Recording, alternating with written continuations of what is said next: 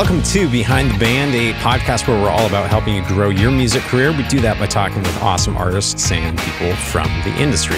Hey, my name is David Ryan Olson. If we haven't met, I run Evergreen Records. We are a production company that is dedicated to helping artists grow, even outside the studio. So we do things like this podcast. And I'm excited for today's episode because we have Caleb Chapman of Colony House on the show today. They're a great band, but one of the unique things about them is they actually got their start because, well, they kind of joined the family business early on. I'll let him share his story, but it's a lot of fun hearing how these kids were involved in the music industry from such a young age before really launching their own career on their own as well. So real quick before we do, if you're working on new music, you want to know how to promote it better, we'd love for you to sign up for our free workshop called Rock the Release. It's just a half hour of teaching you how to plan and promote your music for maximum results, getting on blogs, playlists, all that fun stuff. Just go to evergreenrecords.com to sign up. But now, without further ado, let's go ahead and jump into our conversation with Caleb from Colony House.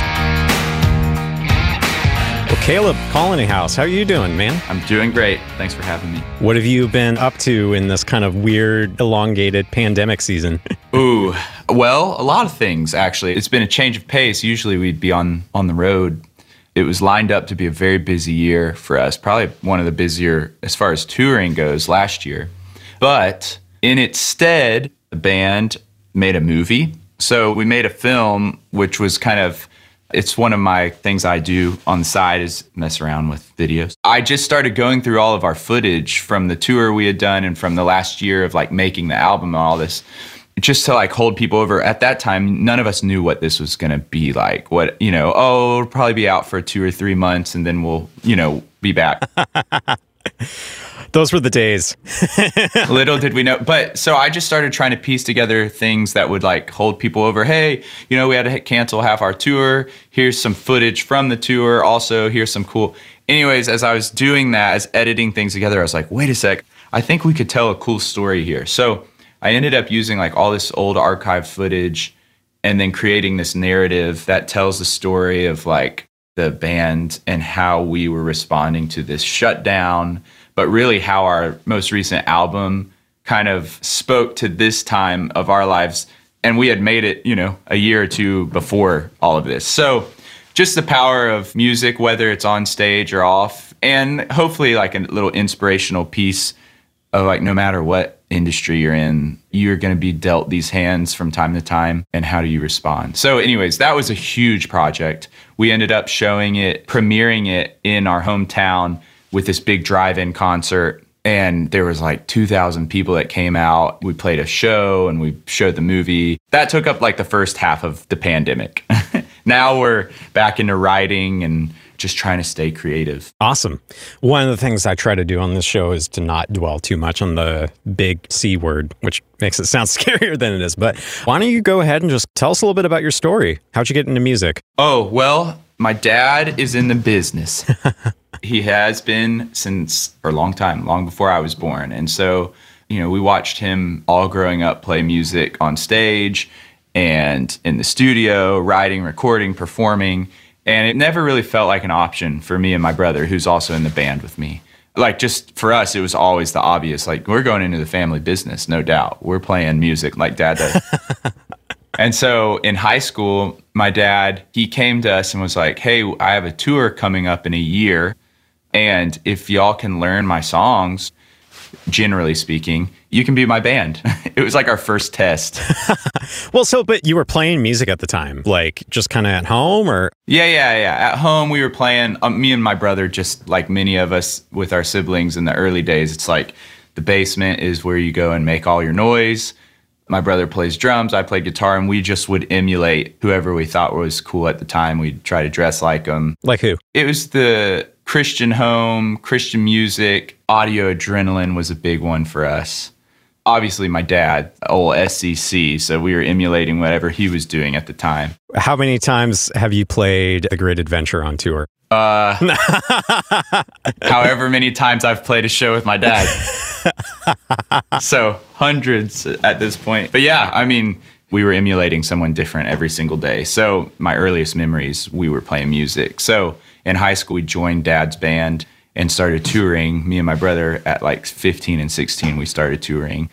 and we've been doing it ever since. Were you like the actual main members of his band, or were you kind of just support, or what was that like? Yeah, were we like the cute, oh, he can say his kids are on stage? Yeah. No, we were his band. The first tour we did, me and Will had a band in high school. It was us two and then two other brothers. And my dad was like, y'all's band will be my band if you can pull it off. And so we did. We practiced all the time. And my dad came in and we played through, you know, the set, and we started touring with him. It was like, the first show was like, you know, an arena show, 10,000 people or something. And we were like, whoa, okay. And I remember it was one of those, do you know what Winter Jam is? Oh, yeah. Like every Christian artist ever is playing them. And it's like $10 ticket, and you just come, and everyone, you know. The sets are like 5 minutes long. Yeah, exactly. So we probably were only playing like 6 to 10 songs. If my dad has an hour-long set, we play about 5 songs anyways, because he likes telling stories. So anyways, yes, that was the first tour. So when we started sound checking, I remember all the other bands who were, you know, we're still friends with a lot of those guys. They'll tell us now, they're like, oh, we were all like, what are these kids doing out here? They're not, you know, coming out to like check us out. And, you know, it was a good report. The critique was all like, wow, they're kind of doing the thing. So it was a blast. Me and my brother always joke. It was like, man, we really started at the top, been working our way down ever since. It's been like, well, like that sounds just like a little bit of like a trial by fire. If you're like starting at the top, playing arena, what did that feel like? Most of us have to grind it out in the dive bars for a while. Well, yeah, we've joined the rest of you. Trust me. We've been spoiled our whole lives for sure. But it was one of those deals like you can't just float by. You have to pull your weight as far as his band. So in that regard, yeah, there was so much rehearsing. And that really established me and my brother's work ethic inside of like, if you want to do this, this is what it takes. And obviously the touring is a little more cush at that level. Those shows were amazing. It was so fun. But as an artist, you know, as we grew up and we wanted to start playing more of our own music, playing to a lot of people is cool. But the thing that is really cool is communicating what you want to communicate. So whether that's to, like you say, 10 people in a dive bar, which we've done probably more of those shows now than we have. There's not a lot of arenas that we've done. But yes, that's where that's what makes us tick, you know. And we've been in a van and trailer for 10 years now. So we didn't ever want it like, we didn't want to skip steps, you know. It's like, we're going to do this the way everyone else does it and grind it out the way everyone else does, knowing that having someone in the business like my dad, it's only going to help. And his integrity and the way he's operated his whole career, that is what opens doors. Not just being famous, not just being successful. It's the favor that you curry with being a good person and someone that's done good work and held their standard at that level. That crosses genres. That's what's important. That's been a huge lesson for me, is like, as I'm a dad now, and like, regardless of my kid going into the industry or not one day, it's like, you know, just showing them, leading by example. Joining the family business too. Yeah, we'll see. But I imagine kind of getting thrown into a pretty established corner of the music industry at such a young age also was a fantastic education for when you kind of started branching out on your own and making your own thing happen a little bit. What were some of the things that you learned early on from being a part of your dad's band? Honestly, probably the thing I learned most was how to operate relationally while on tour. That's not an industry thing. That's just a personal thing. But like when you're touring, that takes a toll on all kinds of relationships. It's just a different game. You're getting ripped out of like a normal flow. You think that time stops when you leave town, but you get back 2 months later and everyone's 2 months older, 2 months more down the road in their jobs and their relationships. And you go, oh man, I've got a lot of catching up to do. Time doesn't stand still when you leave, you know? So that's a huge, you know, gift to learn that young, to kind of make your mistakes young in that, as opposed to later, you know. Industry, you know, you meet a ton of people.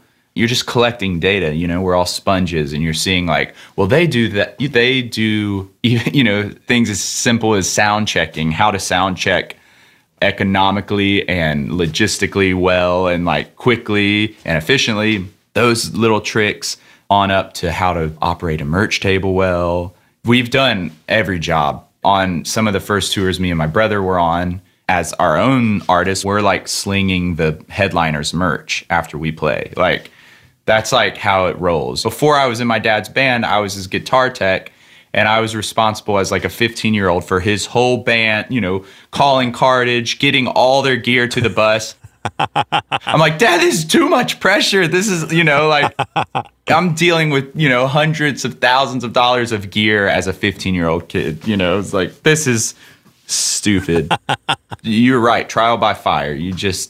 And you get burnt a lot in the early days, you know. How so? Well, I'd say a lot of it is personal mistakes. Like, you know, oh man, we have no money. We can't pay a guy to come out and help us with sound. It's like, honestly, yeah, we can. You know, so you pay someone $25 instead of $50. And it's like, we could have paid him $50. That's a stupid kind of example, like a small example of probably things that happen as it gets on up the scale. Is like learning how to take care of people in a business that is so relentless. It can be physically taxing, can be mentally taxing.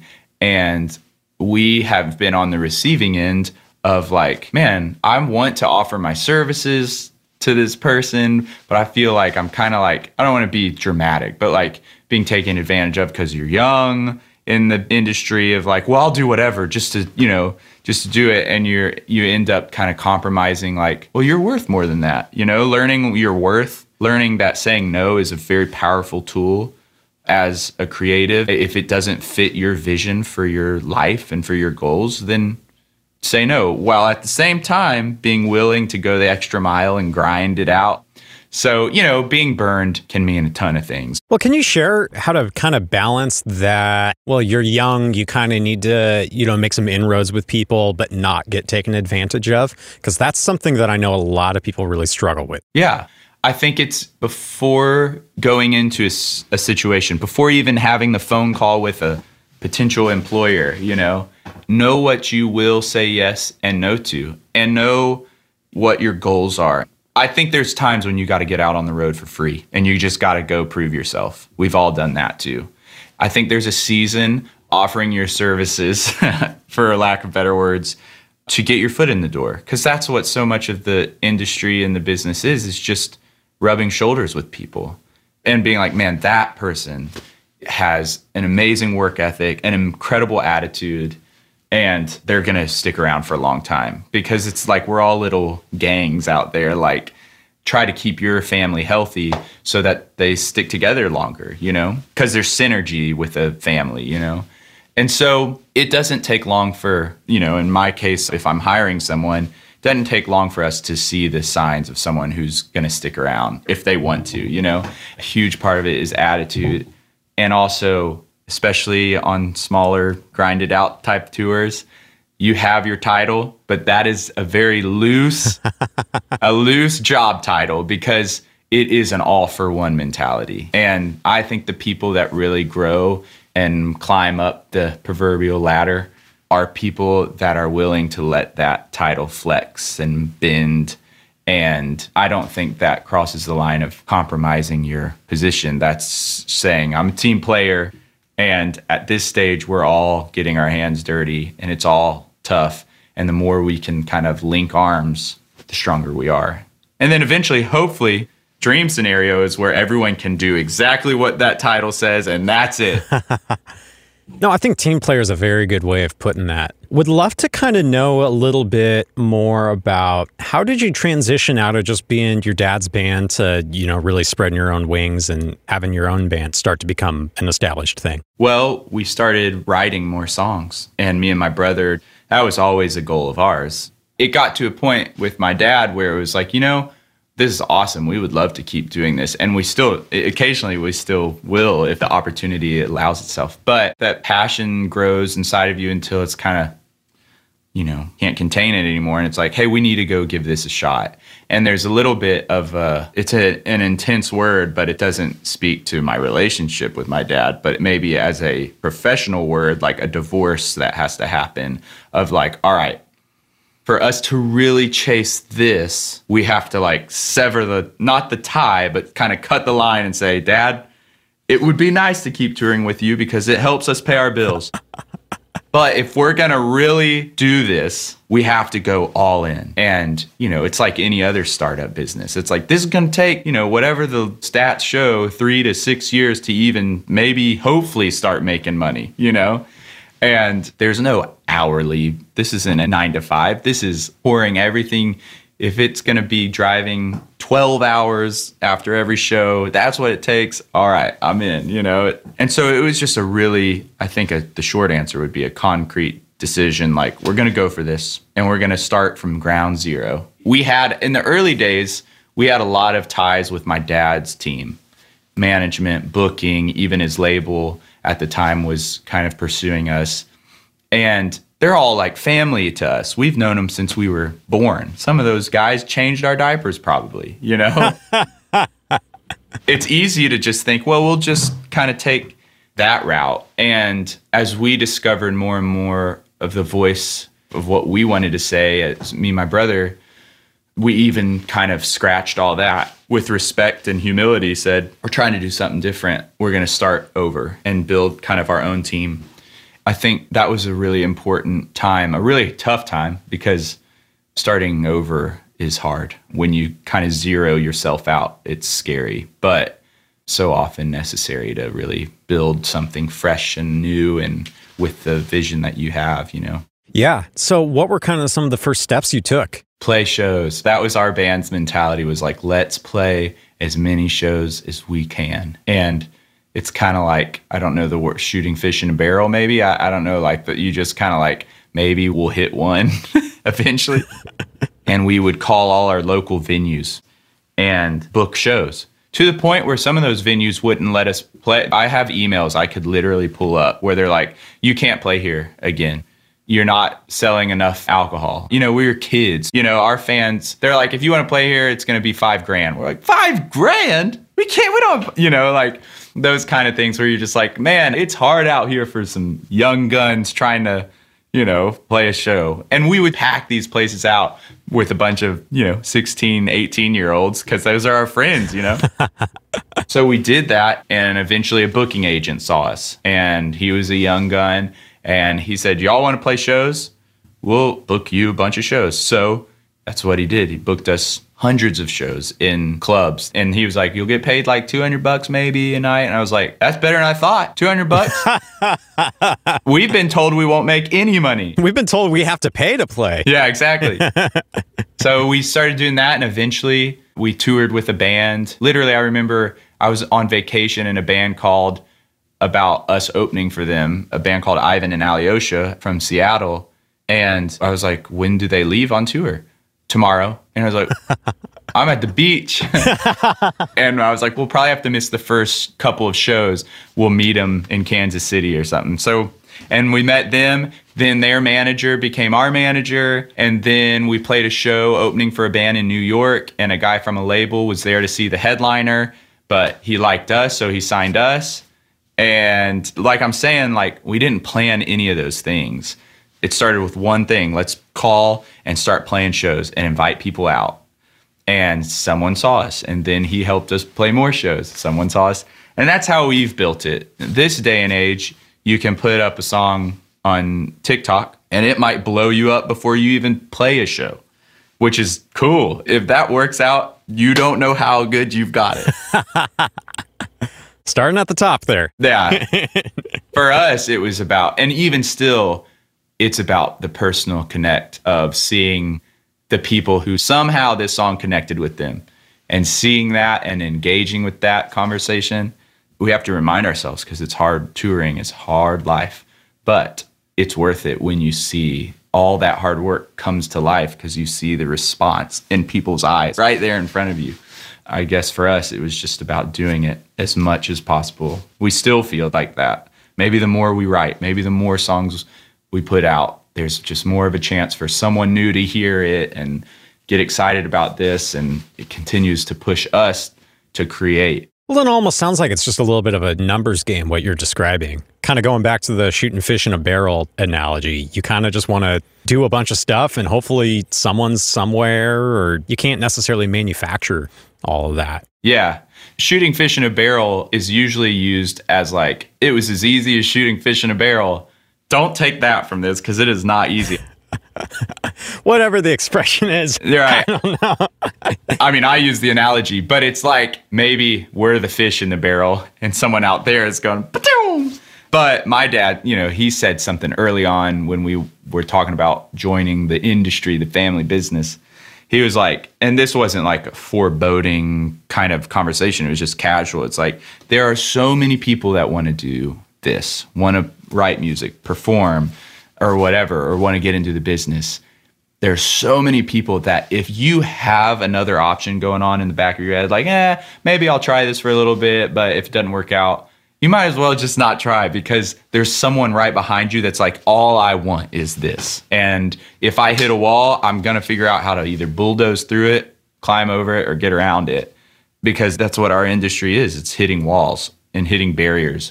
And it's like, who can bust through the most? And, cool stories happen where there's these overnight successes, but there's always more to that. There's always more to that. And there's always more to the word success. What makes you successful? I think that goes back to that idea of like, what are your goals for yourself? Is it to be the sound engineer on the biggest tour in the world? If that's your goal, then pin it at the top of your wall and chase it and bust through every wall that's going to present itself to you until you get there. But is it paying your bills? Is it just doing this at whatever capacity? Sometimes I see people playing songs in the airport, and I'm like, their goal is to play music. That's it. It's not about where. And I'm sure they have goals about playing on the Opry or in the Ryman someday. Of course, they have dreams, but they'll do whatever it takes to get there, even if it's playing Tootsie's in Nashville, And I'm like, that is so courageous and admirable. And I'm like, that's not me. I would not be playing on that stage. Like everyone has a different vision for what they want and how they want to get there. And you got to be willing to flex. I don't know. I feel like I'm trying to teach a lesson that I'm still learning. I think no one has everything fully figured out, but having that insight is super, super great. Would you mind sharing kind of what success is for you? Yeah, I would not mind, although I'm still trying to figure that out. It's okay. Your definition of success can evolve over time. Totally. Yeah, I think it's about kind of to the point, the goals, like the goals that we set for ourselves. A goal for me is to just continue to have the conversation with our audience, to continue to communicate things that we feel like are important to communicate, but to keep it conversational, to make sure we're listening to the people that are listening to our music, and to hopefully make it feel like one big family when we're in a room with people. So I feel successful in that regard. At the same time, I feel like we've only scratched the surface on what our music and our band is capable of, and the ears that we want to hear it. We feel like it's like being on I say this in the film that I referenced earlier, but it's like being in the little leagues. You and all your friends are talking about how when you're in the major leagues, as like a 5-year-old, 10-year-old, man, one day we'll be in the big leagues, we'll be making millions. It's like you're certain that it'll happen. And there's like this naivety to like, it's just that's the progression here. I play little league ball, then I'll go to college, and then I'll go to the pros. It's just how it works. It's like, that's how it feels still for us. We're this little league band who just knows we'll make it to the major leagues. And so every song is like, maybe this is the next step for the band. Every show, maybe this is the next step for the band. And the truth is, it is. Every song and every show and every, relationship is, of course, the next step in your career. How you measure your success is up to you. I'm able to do this as my full-time job, which is pretty dang cool and feels pretty successful. But I'm still very hungry to do better, to get better. Absolutely. When you were starting out, what was something or some resource or some, person that you wish you had access to when you were just kind of trying to get established? I had an unfair advantage of having a lot of access to a lot of people. I think maybe when I was first starting out, maybe a band like Colony House, the band that I am in right now, where it feels like you're in the in-between of like, it's still a grind, which I think maybe that's always the case, but the life feels very like there's a variable in everything. It's like, maybe this is a good idea, maybe it's not. You know, maybe we should say yes to this opportunity, even though it doesn't really pay the bills, but it could be good exposure. Or, just there's a lot of weighing that is still happening with every decision we make. And that was maybe a person I didn't have access to. And being in a band, someone in a band. My dad was a solo artist, and I got so much from that. But there's definitely a different dynamic when you're one of four, and how to operate, how to be a good friend and a good bandmate, how to be a good business partner as well as, again, a good friend. And we did have friends in bands, of course, but long-winded answer to maybe say like just some homies in a band still trying to make it. Well, what are some of the things about being in a band that you've kind of learned, some of the lessons you've learned over the years? Don't talk about a show right after the show. Why's that? Because emotions are always high. Tempers are hottest right when you get off stage. For us, at least, it's very like therapeutic. Being on stage is like, it is a purging of emotions. Sometimes you're at a super high point when you're leaving that stage. Sometimes you can be at a super low point. So what we learned pretty early on was, let's not talk about, especially the negative things is really what that comes down to. Let's not critique ourselves. It's the hour-long rule. For an hour after the show, we don't critique the show. So we wait. If it was a bad show, I'll go stew somewhere by myself, calm down. Or if someone else had a bad show, let's just give them their hour. And then let's talk about it. Because we don't want to just avoid it, because then we don't get better. But cooler heads prevail. And if we can critique our show in a healthy way, that's going to be better for all of us anyways. We're going to stay friends a lot longer that way as well. So that was definitely trial and error, because we got to a place where after every show, we immediately come off stage and start picking it apart. And we were like, man, this is miserable. And the looser you can hold that stuff, the more fun those shows become. So yeah, I think that was a big lesson for us as a band. The golden rule for us is like friends first, business second. If it starts feeling like our friendship's falling apart, then we'll just call it. Let's be friends before our band is successful. I'd like our friendship to be successful, especially when you got family in the band. Early on, so many times where me and my brother would be like, is this worth it? Because I'm starting to really not like you. If that's going to be what it's like, let's just not do this. You go do your thing, I'll do my thing, and we can be brothers. We've made it that way even with my mom and dad. Is like, we want you all as our mom and dad, not as counsel, not as business partners. We want you as like our parents counseling us about life, I think that has been a huge win. You can't be greedy in a band. That is the end of a band, is when you start feeling like you're entitled to more. You work harder than the other guys. You do more. When that starts entering the picture, it's dangerous, because there's always going to be people in any business that pull more weight or like are maybe working more hours. But when you decide to be in a band or to be a part of a team, you do what you're strong at, and you challenge each other to get better. If you need help, you ask for help, but you don't feel entitled. That's dangerous to me. Yeah, no, I think that's really great. What is the best advice you have gotten throughout your journey? I asked someone that question once, and I'll give more of like a existential answer and more of a just kind of logistical like answer. Great. Let's hear them both. One friend of mine, I asked that question to, and he quoted a friend of his that he asked that question to. He asked a counselor who actually I know who did like my marriage counseling. So it's kind of a crazy full circle thing. But I asked him, like, what have you learned from meeting with people over all these years, especially this counselor specifically worked a lot with artists, singer-songwriters. And this counselor says, the human heart, a huge thing I've gathered, is the human heart is not made for praise. And what I gathered from that as we kind of unpacked it together is when we're celebrated, it feels good.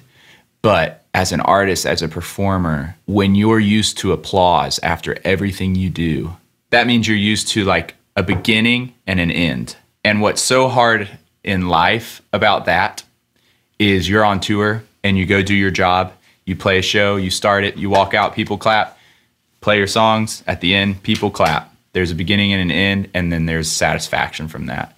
You come home, you open the door, there's no applause. You go do the dishes, no applause.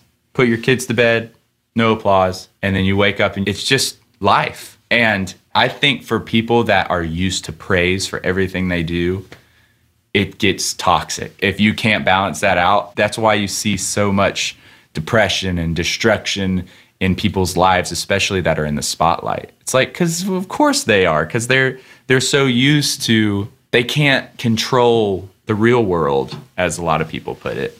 And so I think that's a really powerful thing to remember is like the expectations that we set on ourselves is like, embrace it, accept it, it's beautiful, and be grateful for it, but know that that is not how it works. And that's been a really helpful piece of advice. It kind of ties into advice that I got once from John Foreman, who's man full of advice in everything he does. I think he's offering advice without even trying. And something I asked him once about just being a father and a husband on the road. And he was like, something I learned, it took me too long to learn, but something I learned was just don't set any expectations for yourself, especially going back home. Like expectations are the ruiner of so many great things because you come back home and you're like, oh, I'm going to walk in the door and everyone's going to be so happy that I'm back and it's going to be a big party. And then you get back and it's like, hey, yeah, hope tour's been going good. Yeah, let's, it's like, wow, it felt a little more flat than I thought it was going to. So I think that's good too, just zeroing out expectations. Logistically, I think that advice my dad gave me early on about, hey, you're going to hit walls, you're going to hit barriers, and the thing that separates people that stick around in this business and the people that move on to something else are the people that figure out how to hit a wall and get around it or go through it. Because there's always going to be a reason to leave, always going to be a reason to quit. And I think that is going to be the case for any job you get, any industry you're in. There's always going to be a reason. Even your dream job, there's always going to be a reason to quit. And the people that excel are the ones that don't quit. That's about as cliche as it gets. But I say cliche is cliche because it's usually the most true. So how do you stay motivated? How do you keep your head in the game and not just give in to the temptation to quit? Well, fortunately, I have a wife that believes in me a lot more than I believe in myself. So that helps. That's not the case for everyone, but for me, it is. Most of the times, if I get all Debbie Downer, she's the one that's going, stop it. You know you were made for this. You know you're supposed to do this. So it's nice to have someone to pull you out of those dark places.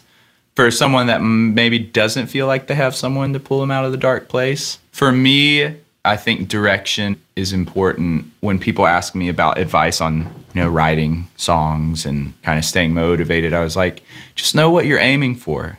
I use the analogy of like a painter who's painting a picture that he's going to hang on his wall versus a picture he's going to go put up at a gallery and try to sell. It's like, okay, so he might make a different decision with the picture that he's just painting for practice and for the exercise of it. He'll probably do something differently with that. That doesn't mean he's compromising for the one he's doing for the gallery. He just knows that there's going to be people coming through to buy it or people coming through to enjoy it. You'll make different decisions.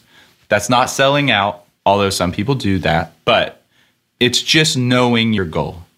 And that's not to say you can't be exercising and practicing and ending up with something going, hey, maybe I should take that to the gallery. For me, staying motivated is going into a project or something and just feeling like hey, I know at least at this point, my goal here is to take this to a gallery and hang it on a wall so people can enjoy it. It's something that's helped me out in the creative process and to stay motivated. So as we just kind of wrap up here, can you give us a little bit of a teaser on what's next for Colony House? Yeah, as much as I know, because it's changing day to day. We're finally, I mentioned the film at the very beginning of this. We are going to be streaming that in about 3 weeks or so. So that's a fun thing where we finally get to show everyone who wants to see that. So that's a big deal. And there's some exciting things that I have to keep a secret for a little bit longer that will be happening pretty soon after that. But the future looks bright as far as there's a lot of songs being written, and it looks like this world might open back up to let us play shows again. Hopefully this year. I mean, we have tours booked. We've had tours booked for 2 years now that haven't happened, but we have things booked that as soon as it feels like green light, we'll push green light and we'll be back on the road with a fury, with a vengeance. Again, that's about as much as I can give you, knowing that it could all change anytime. So Totally. Well, Caleb, thanks so much for coming on the show and kind of sharing your story and your advice and all of that. It was real great talking with you. Well, I don't know how much advice you'll be able to pick out of all that, but it's an honor to talk. I wish I could talk more these days, so I appreciate it. Thanks for the opportunity. So that's it for my conversation today with Caleb from Colony House. A couple of quick things before we go. If you're listening on Apple Podcasts, go ahead and just give us 5 stars. Helps more people discover the show on the charts.